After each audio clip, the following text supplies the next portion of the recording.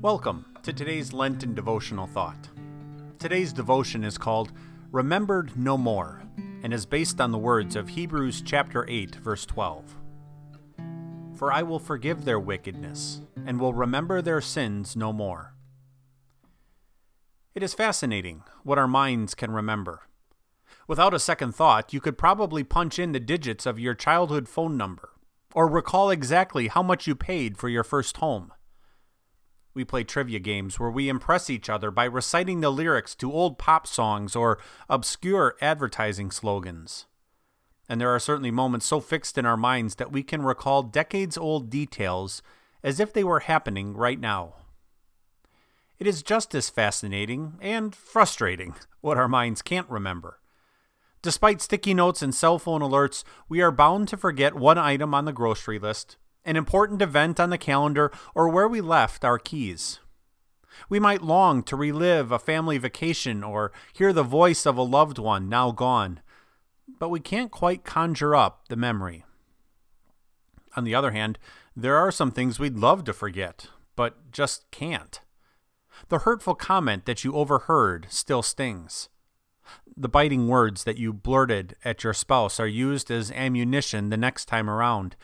The sins of your youth enter uninvited into your mind, where they feel as real as the sins of yesterday. It's our sin, our own wickedness, that is ever present and unforgettable.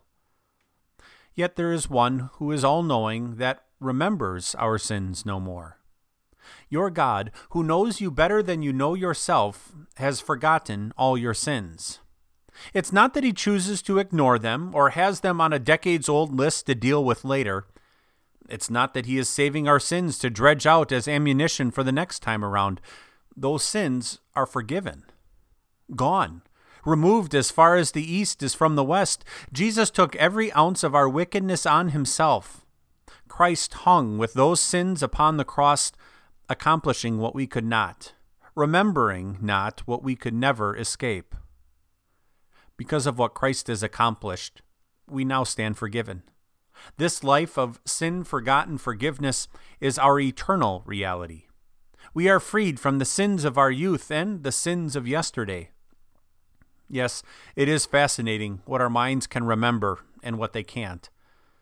But be fascinated by and rejoice in God, who has powerfully, mercifully, and eternally forgiven all of our sins and remembers them no more.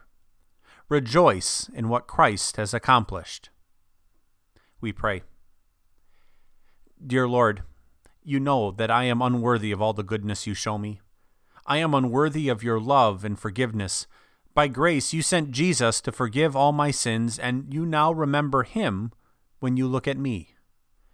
Help me never forget this forgiveness. Amen. Thank you for listening.